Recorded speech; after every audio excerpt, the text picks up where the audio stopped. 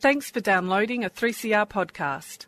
3CR is an independent community radio station based in Melbourne, Australia. We need your financial support to keep going. Go to www.3cr.org.au for more information and to donate online. Now stay tuned for your 3CR podcast.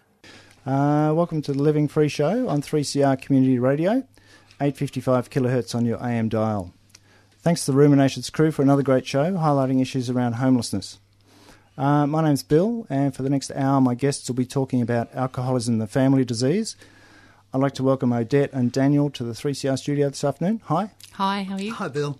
As members of Al-Anon family groups, they'll share their experience of living with the effects of alcoholism and how Al-Anon has helped them. So we usually start talking about sort of growing up and early life. So Dan, I might start with you. What was it like growing up in your house? Confusing, very confusing.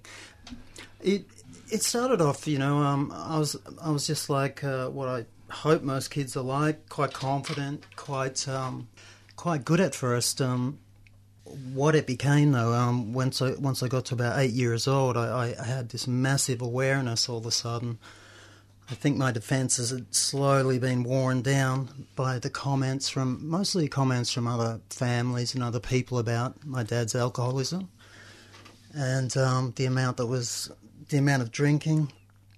And so it sort of hit me in a big way though when it did hit me. It was like a great big epiphany, and everything was bright that day. Everything really sort of slugged me. And then basically I got this...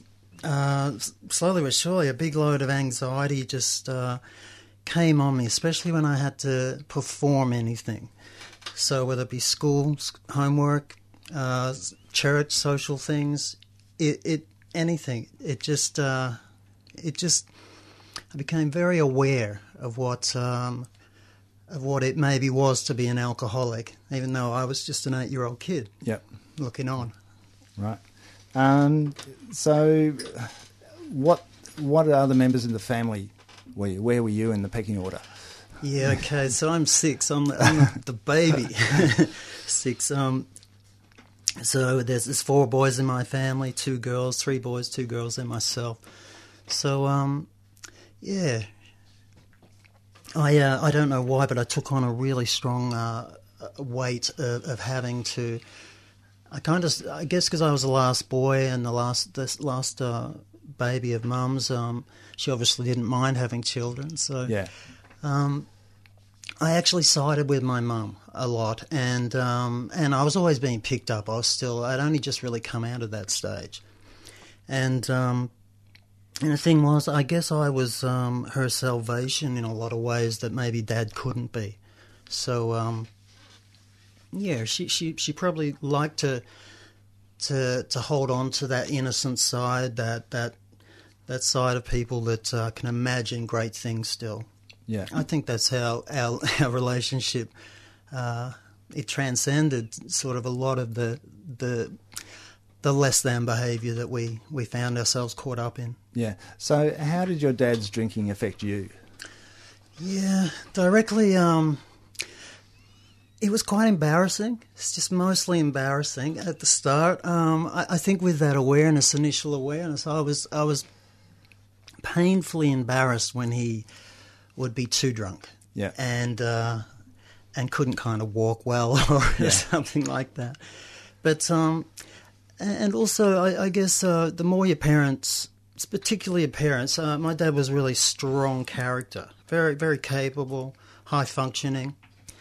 When you see a parent that way, it just put doubts in me, and that started off a process that I'm only now, really getting a handle on. Yeah. But basically set a tone. Yeah. So was that anxiety? Was that? Yeah, absolutely anxiety, but also fear.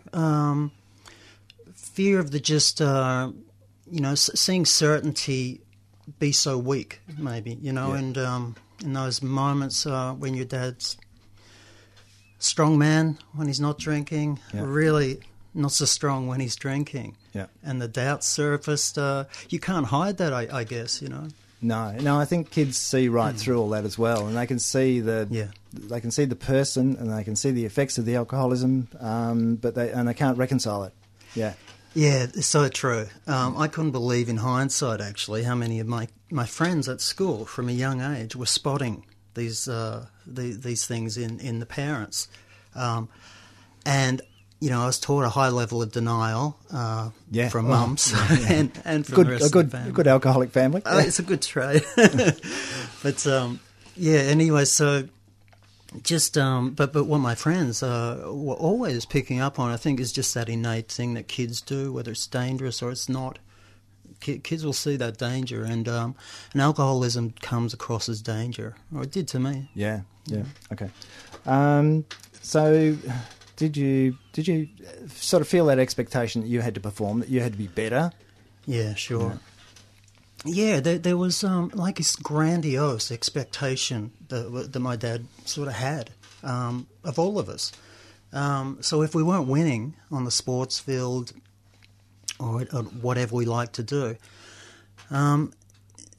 he would just let you know is all. And it just became, I just remember a lot of things that I stopped doing was I just didn't want the comparisons. I didn't want to be shouted down for running second instead of first. But that did all happen if I didn't run first. So I don't know if every parent does that, but it didn't seem I don't right. think so. Yeah, no, it's crazy, isn't it? Yeah. I think being the confusion about the alcoholic's behaviour, how much it changes, is very confusing. Sure. So, how about your mum though? How did she sort of try to compensate for the situation? Yeah, Mum was really loving to me and really over-doting at times, which suited my character actually. Yeah. So maybe she saw something that I maybe never gave her enough credit for. But she definitely, like I said before, I think from the things she was missing out on from her husband, could get some of that back through a male child, especially when I was quite confident before I was aware of the alcoholism. He was so confident, and that probably gave Mum some, it's going to be all right, you know, because definitely, you know, a lot of moments of her wondering whether to leave, but she also loved this man and she also wanted to help. But groups weren't easy to find where we were in the country growing up. Information wasn't what it is now. So she just made the best of what circumstances she had, really, and a lot of that was poured into our relationship. Yeah. So what was it like at school for you? School started great. It really did that innate confidence and purity that kids have with imagination. I just was born to live. I could feel it, and I was born to imagine good things. So what came as a surprise is after 3 good years, bang, sitting in class one day, that's when I had the awareness that my dad might be an alcoholic, and in fact probably was. And that's when the world just changed. The colour went out of the world. It was such a big moment. I was quite surprised by the enormity of the moment, because from that point on, though, with nobody whispering in my ear, nothing being said to me, I was now officially aware that my dad had alcoholism in my own way, and it started to squeeze the life out of me. It started to put pressure on me, and then the anxiety, the huge anxieties that would come, and that was completely foreign. I wasn't a kid that had anxieties up until the awareness. Yeah. Really strange. Yeah. So how did the denial in the family, work out in your family? What sort of things didn't you tell other people? Basically how I dress. Didn't want people to come around is what I'm saying. Yeah. But we were sort of in a denial is all, because Mum had to probably, maybe she didn't have to be, but she was in a denial, trying to raise 6 kids. It was such a hard, ask anyway. Yeah. We'd moved from the city to the country as a geographical, which I was unaware of at the time, but we've since spoken about. And,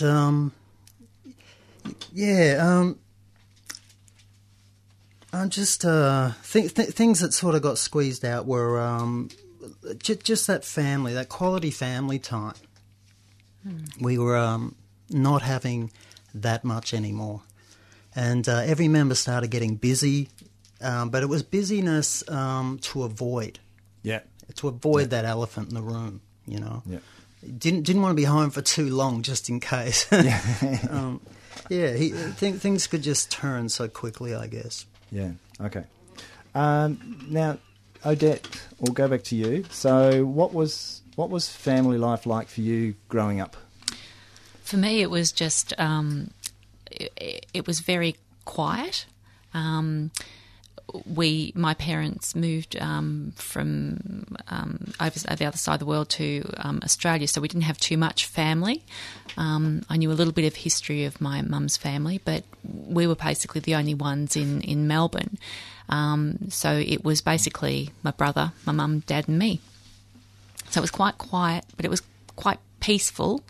That was probably about it. That's how I would describe it. Right, okay. So, as a child, did you think you were different? I did. I was given.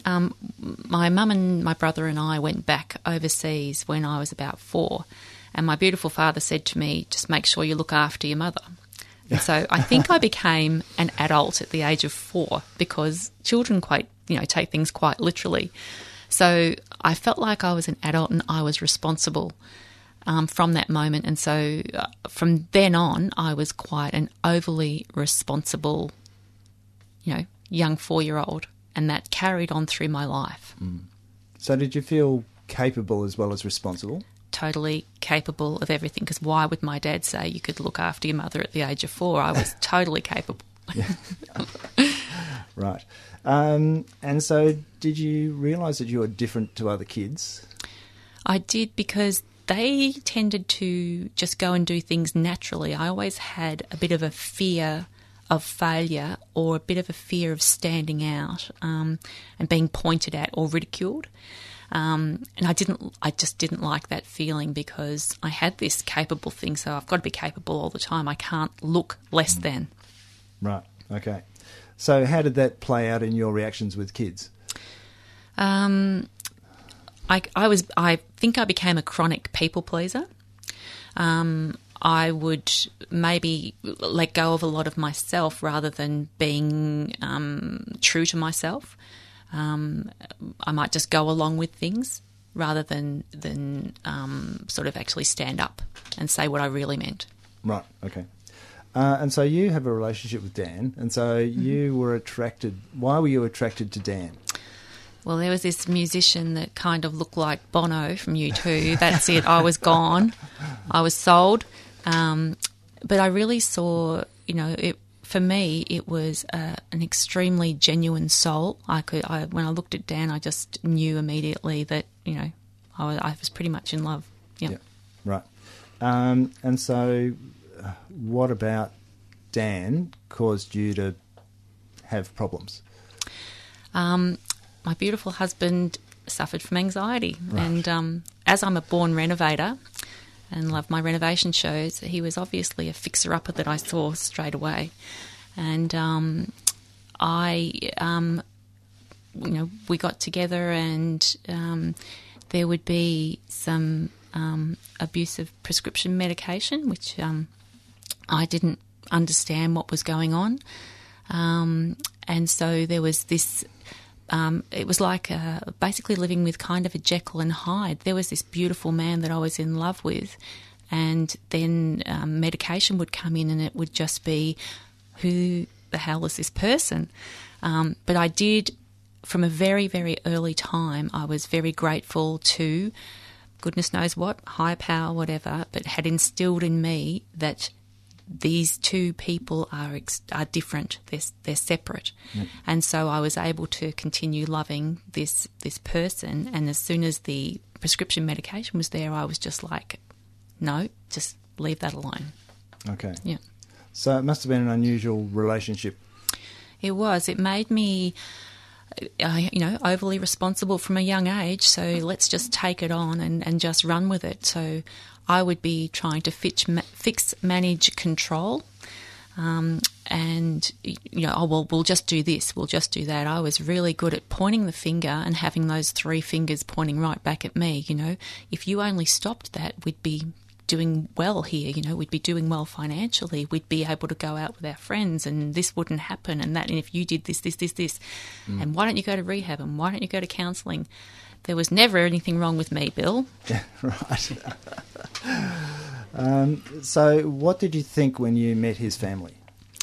I thought they were the most loving family. Coming from, as I said, there was only four of us kind of in Melbourne, my family, and I move, across and see this family of six and, two adults home. They were hugging each other, and it was just like, oh my gosh, this family's so demonstrative. This is fantastic. And I felt really embraced and loved. That was the initial thoughts. So when did you discover that alcoholism was a problem? When I tried to say no to certain things that the family were doing, or actually the big thing was when I actually stuck up for my husband. So there would be things coming out, discussions that we'd be having in the family, and there was always this blame thing, and I'd say, well, I'm really sorry, that's not Daniel. And my gosh, it was literally Vesuvius went off because somebody had said something, and I just thought, hang on a second, something's not, it's not quite right here. Not quite right. Right. Okay. So you two got together. Mm-hmm. Yep. So how did life progress as you lived with each other longer?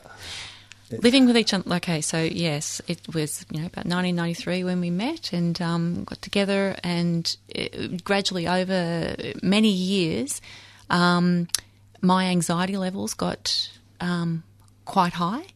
I was definitely in a fixed, manage, control state. I noticed that I would be doing extra work at work just to maybe stay away from things, but my excuse for it was, well, we need more money because, we've got to keep on top of things. And it really was putting a bit of a wedge between us. I felt like, as Lady Di says, there was three people in our marriage, and I didn't know that there were three people in our marriage because I wasn't aware of the disease, but that's what it was like. There was something there that I was fighting against that I didn't know I was fighting against. Right. Okay. So were you trying to fix Dan? Were you trying to solve the problems? Absolutely. Yeah. Because as I say, there was nothing wrong with me. Yeah. Yeah. So how did that play out? What sort of things were you trying to do?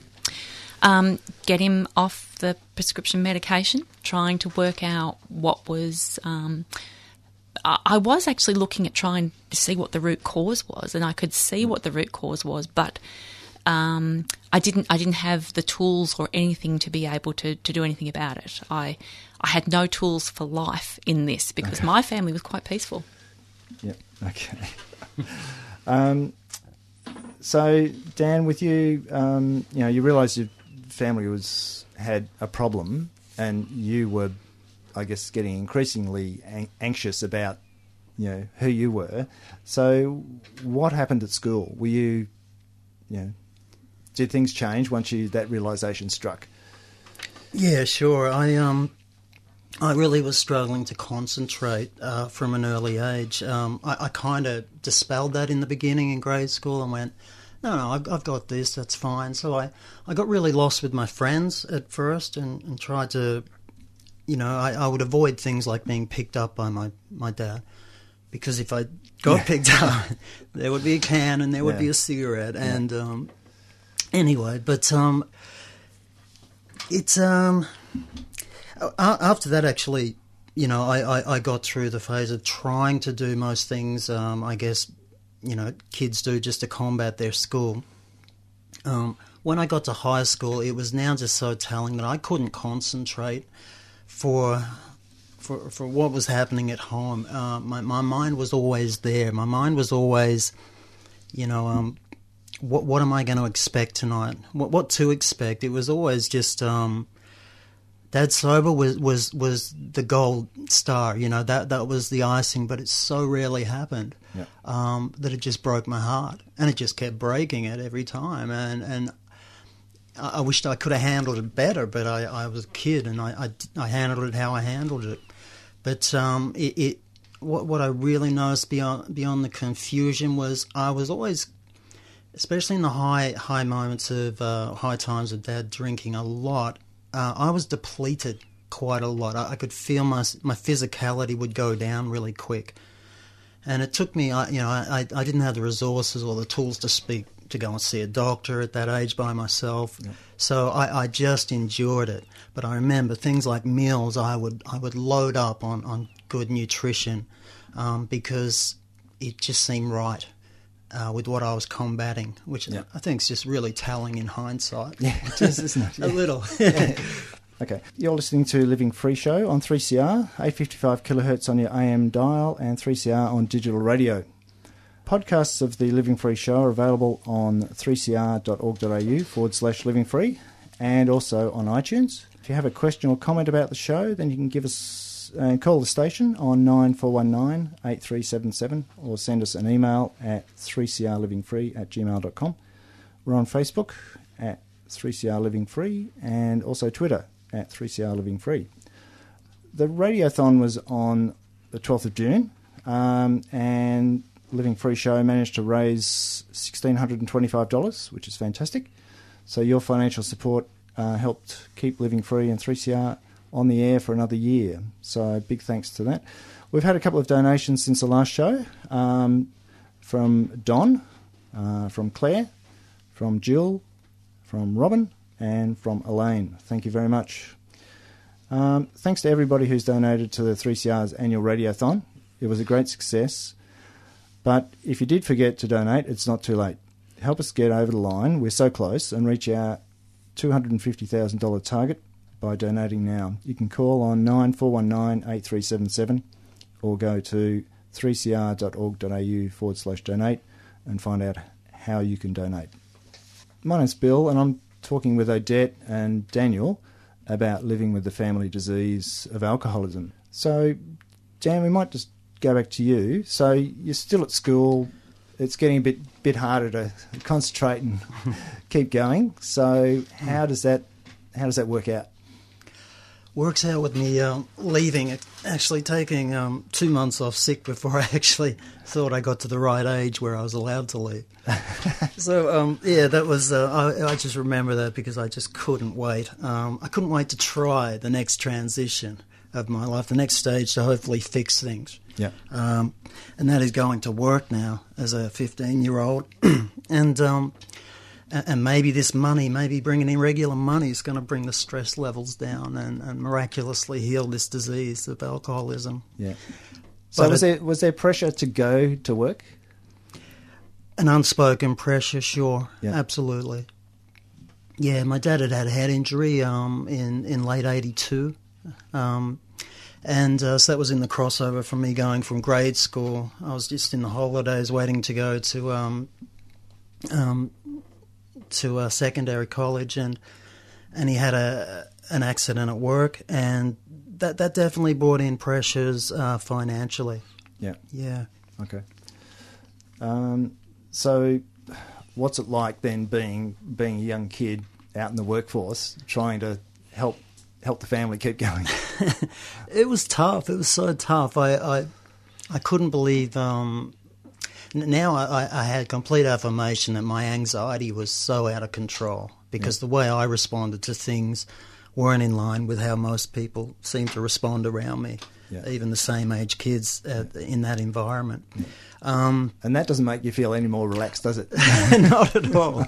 Not at all. That was just, things were just starting to add up that maybe there was just something completely wrong with me, you know, and I think that's the deceiving part about growing up in an alcoholic home was you start taking things on that aren't yours to take on, and that aren't real, but they're very real to you at the moment, and despite, you know, my mum wanting to keep a good, brave face on things going forward, and my dad too, you know, things for me weren't going great. It was something we didn't talk about also. So it was not something where I could unload and sort of rationalise things out with my family. So it just did remain that unspoken white elephant in the room. It's just but big pressure you put on. So did things change in the family dynamics? It's funny, when I did work, the busier I was, initially it gave me time to. It sort of was like, oh, he's very capable. So there was sort of almost a celebratory thing around that. But in time, it just sort of would always get outweighed by the next crisis at home. Yeah. So, and they were coming thick and fast, so thick and fast. I thought we were cursed. I remember asking Mum and Dad one day, do you think we're cursed? You know, I was 100% serious. But, it's an unusual question, isn't it? You know, from a young kid, it just was. Yeah. They did look puzzled. They looked very puzzled. But anyway, they denied it, but I think they had to. But to me, I had those questions, though, and they were just so real. And I see that now when I see Alateen kids and the like. There's like it's an unspoken language that goes on from adult child to adult child, and now, like I say, even me just seeing other kids at that age that I was, I can just see a lot of the pain and the hurt that they're going through, and quite often. We were catching a train back from a concert recently, and we saw a kid that just, you know, his parents were under the influence and they'd taken their 3 kids out to a pub, which is a great Friday night thing to do. Yeah. but this one kid was just particularly, I could just feel his pain and his embarrassment. He was just very embarrassed mostly that night that his parents were. Every time they spoke, the whole train sort of looked. And that was me, though. I was... I would avoid those scenarios, though, like from a very young age. It was amazing how I went missing in action, but it was really to save myself. And my whole family did it. I didn't just... maybe I would have found that out by myself, but I noticed my other brothers and sisters were doing it, so I followed suit. It was just a little bit more time for peace. That said, you know, when you're a kid 12 years old and younger and you're taking yourself from train station to train station miles away from your home, there is that, oh, I don't know if I should be doing this, you know, and oh, geez, and then you suddenly become aware of how you're in the adult's world now, but you're a kid, but that all said, those moments I used to kind of live for to get away, you know, just to get away from my home. That's the kind of pressure and anxiety it put on me. Yeah. I think when the embarrassment becomes shame, it really sits heavily on kids. Yeah. So how did you cope with this increasing anxiety and? Yeah, I really did stay at work as long as I could, and I did this. I actually, once I got used to the work hours of a 40-hour week. My next move, and this just kept happening over the next few years, would be to get a second job. Okay. Just as I could be out the home more. Until I, you know, had enough money where I knew I could rent, and I did that. I moved out at 16 and was renting my own place. Wow. Yeah. And I understand you're a bit of a musician. Yeah, absolutely. So when did you start getting into that? 12 years old, I picked up a guitar, and I never looked back. It was such an out for me that, the time in that was just, I can imagine being a rock star, and because of my dad's grandiosity, he fed all us boys with that. I notice now I do Al-Anon. It's such a trait with alcoholics that... They really can be grandiose. Yeah. And as a kid, I went, well, all right, I do want to be a rock star, so I'll go with that. But it really was just something I fed to keep myself alive, keep myself sane. When I say keep myself alive, to keep my soul alive, I needed to dream something really big, given the cards I felt I'd been dealt. Yeah. Okay, well, we might swap over to Odette, give you break. So, Odette, I think we finished off talking about you trying to fix Dan's behaviour. Your story's a bit in front of Dan's at this point. Mm-hmm. Dan. But, yeah, so looking at living with somebody who's been affected by alcoholism, it's called adult child in Al-Anon or in the industry, I guess. So what's it like living with someone whose life's out of control and you can't control it and you're a controller? It's kind of depressing that you can't control it. It's extremely frustrating. You're desperate to actually fix this person, and you think it's your responsibility. I can honestly say I thought I was dying because I thought I was doing things extremely wrong, and I don't like failure. I've said that before. Mm-hmm. So, yeah, trying to get everybody on the one page, and you just couldn't get everybody at all on the one page. Yep. Yeah. Okay. Yeah. So, I think, and you had some medical problems yourselves. That I did. I didn't realise. I didn't realise this for quite some time, but yeah, I was kind of always like anxious, but I developed. The more I got stressed, I think it was feeding an autoimmune disease I didn't know I had, but the pressure on my body was just incredible with the anxiety that I was feeling. So, yeah, that definitely caused, I think, living with somebody that has been affected by alcoholism, you get as sick as they are, like literally as sick. So, yeah, without Al-Anon, I don't think I'd be sitting in this chair. Right. Okay. So you, and I guess it must have caused some conflict between you two, with you trying to control the uncontrollable. Absolutely. So what was that like for you? I was quite a peace, love and mung beans person when I met Dan, and I became the screaming banshee from hell.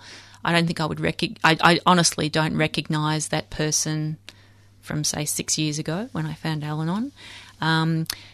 We were constantly at loggerheads. There was, the fantastic silence, because silence is such a wonderful tool, just ignoring the person so they can stew in their own everything.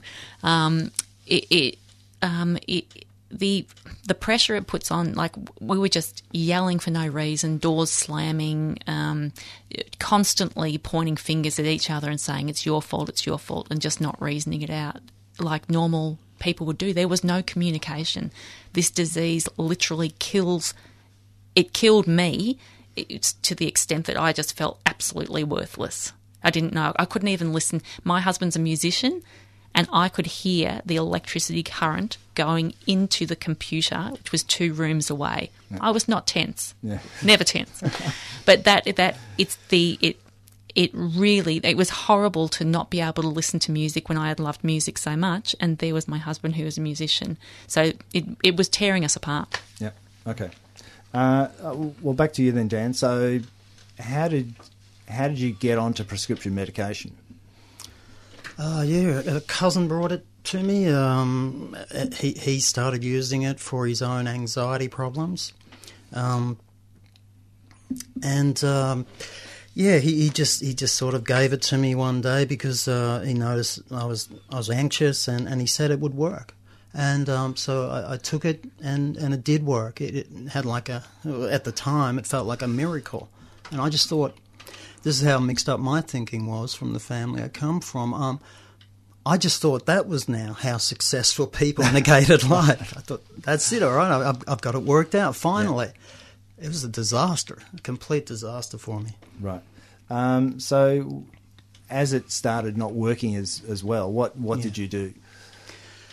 It's such a process of finding that out for yourself, because at first I did what I knew, and what I was shown was to self-medicate my whole life. I was seeing my dad self-medicate with his alcohol.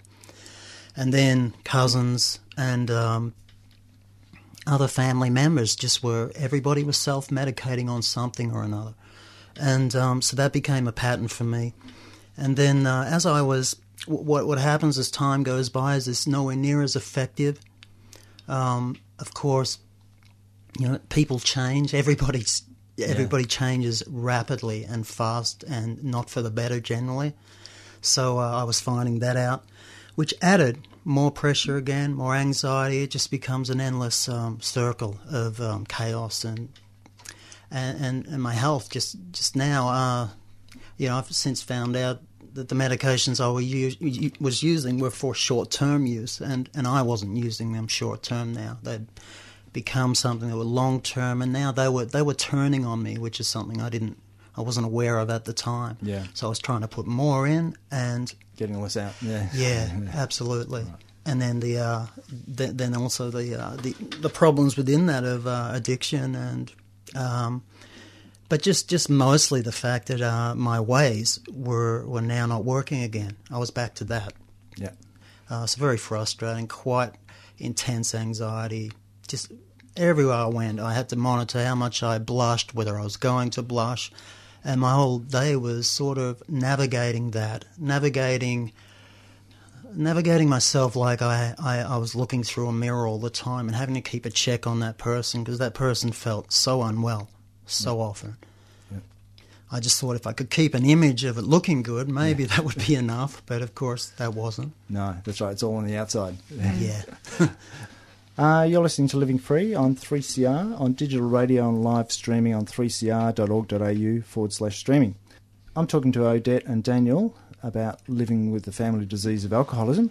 So, Odette, Dan's behaviour is getting more and more unacceptable. Mm-hmm. More and more uncontrollable. Yep. So what do you do? I take up long-distance running. What else would you do? You just get out on that pavement and try and run away from all of your problems because that just makes so much sense. Yeah. And so I was running for quite a lot of years, and I ended up deciding that I wanted to join a club. So I joined a club and I was running with some beautiful people on a Saturday morning, and I was oversharing with them as we were running. They were probably thinking that they should run faster so they didn't have to listen to me. But one of the beautiful people there was listening from about April to December in 2011. And by the December, she said, Odette, there's a meeting and it's moved to the end of your street. And I'm not kidding, this meeting had moved 250 metres away from my house. So she said, I think you should go. So in January 2012, I walked into this room and I had no idea what to expect. And I sat down and I started listening to what they were saying, and I could not believe that nobody had directed me to this group. So since 1993, I'd been going to counsellors, doctors. I was, Dan had been in 3 rehabilitation facilities, and not one person had mentioned Al-Anon family groups to me. And I literally felt home. I wept because I couldn't believe what I was hearing. Yeah. And what were you hearing? I was hearing that it wasn't anything I could control, and I actually wasn't responsible for it.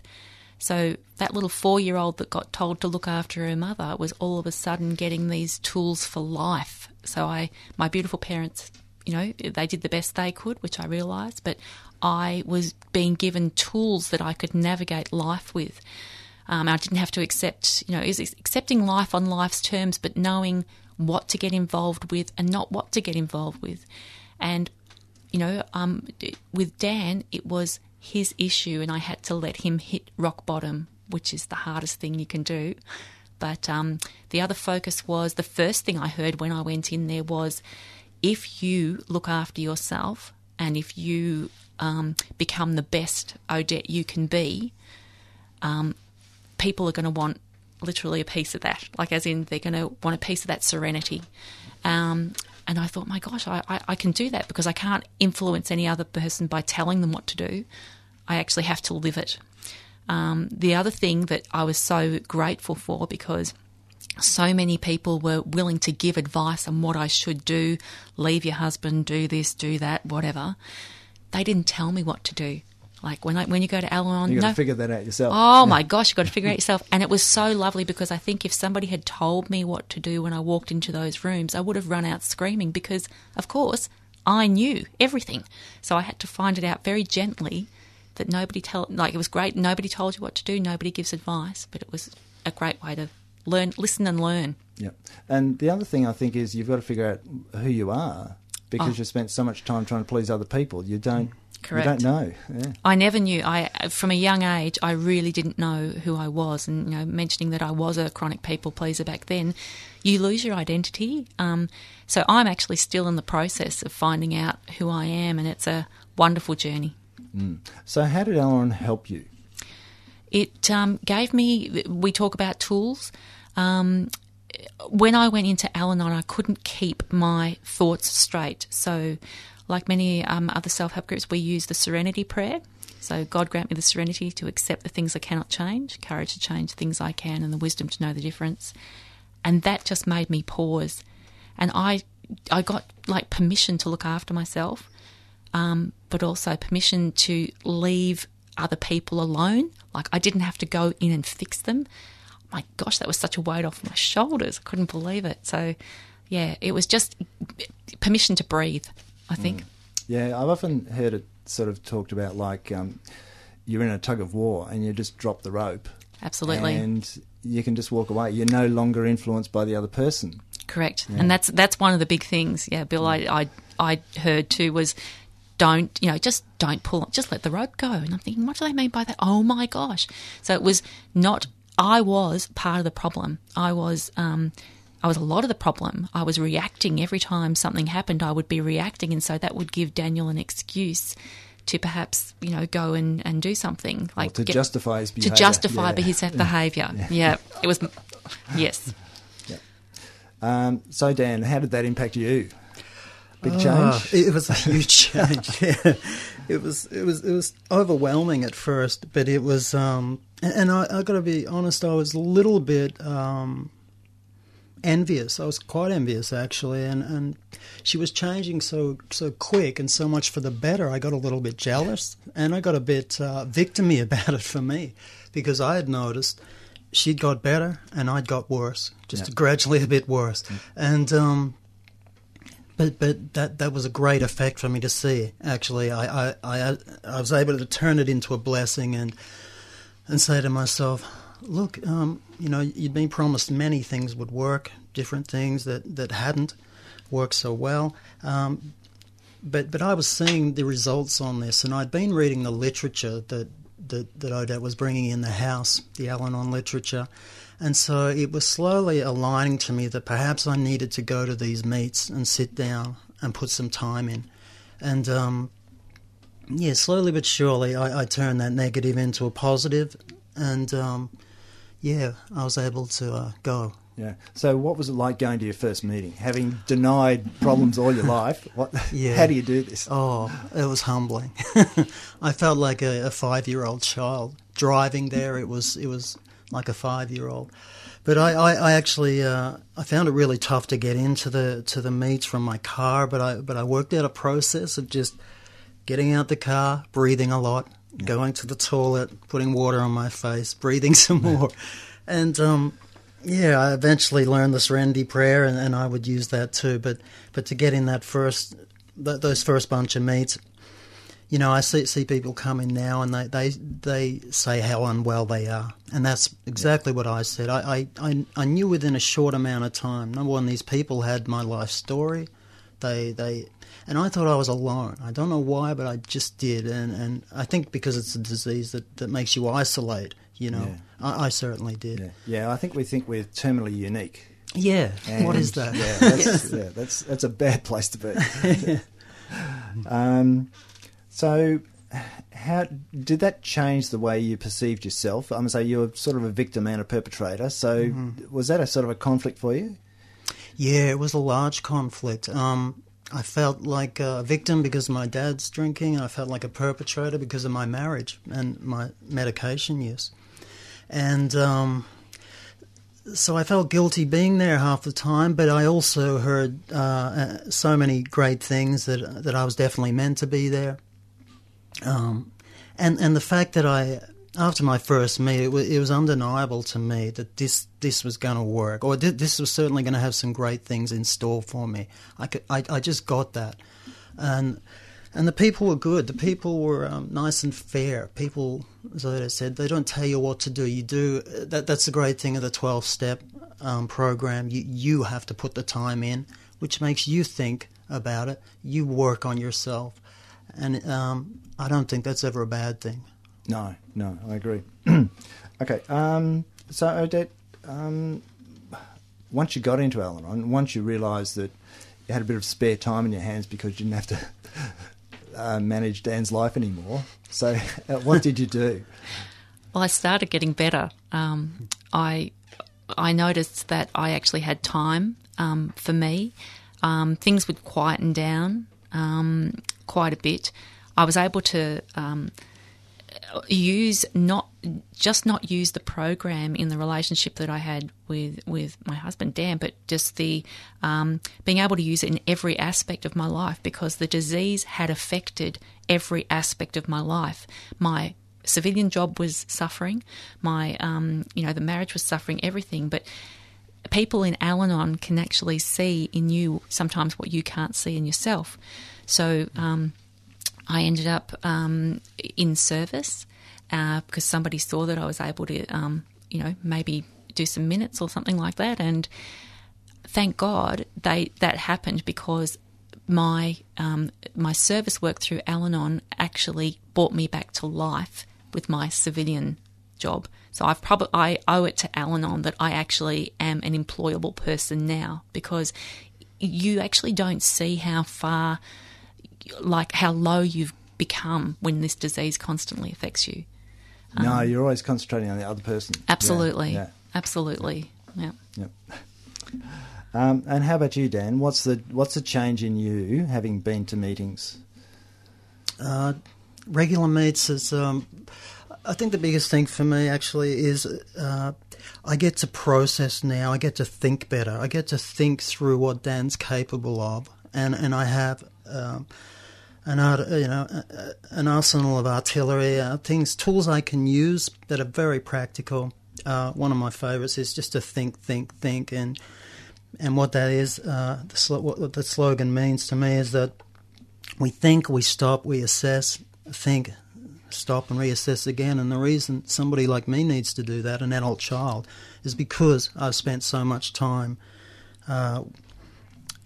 being in a skewed perception, having grown up in the alcoholic home. And now I'm getting, Al-Anon helps me to get a much more fair observation on life and reality. So my paradigms aren't all over the place anymore.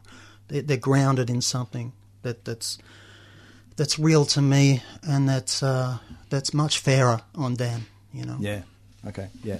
I think I also heard that you'll never get ahead if you're always trying to get even, and I was always trying to get even, so I felt so hard done by. Yeah. And so that's I think it's really important to take the pressure off yourself. Absolutely, it's not going to happen quickly. Yeah. Okay. Well, listen, we've come pretty much to time. If anybody's out there who'd like to contact Al-Anon, Al-Anon family groups, you can find out more about alcoholism.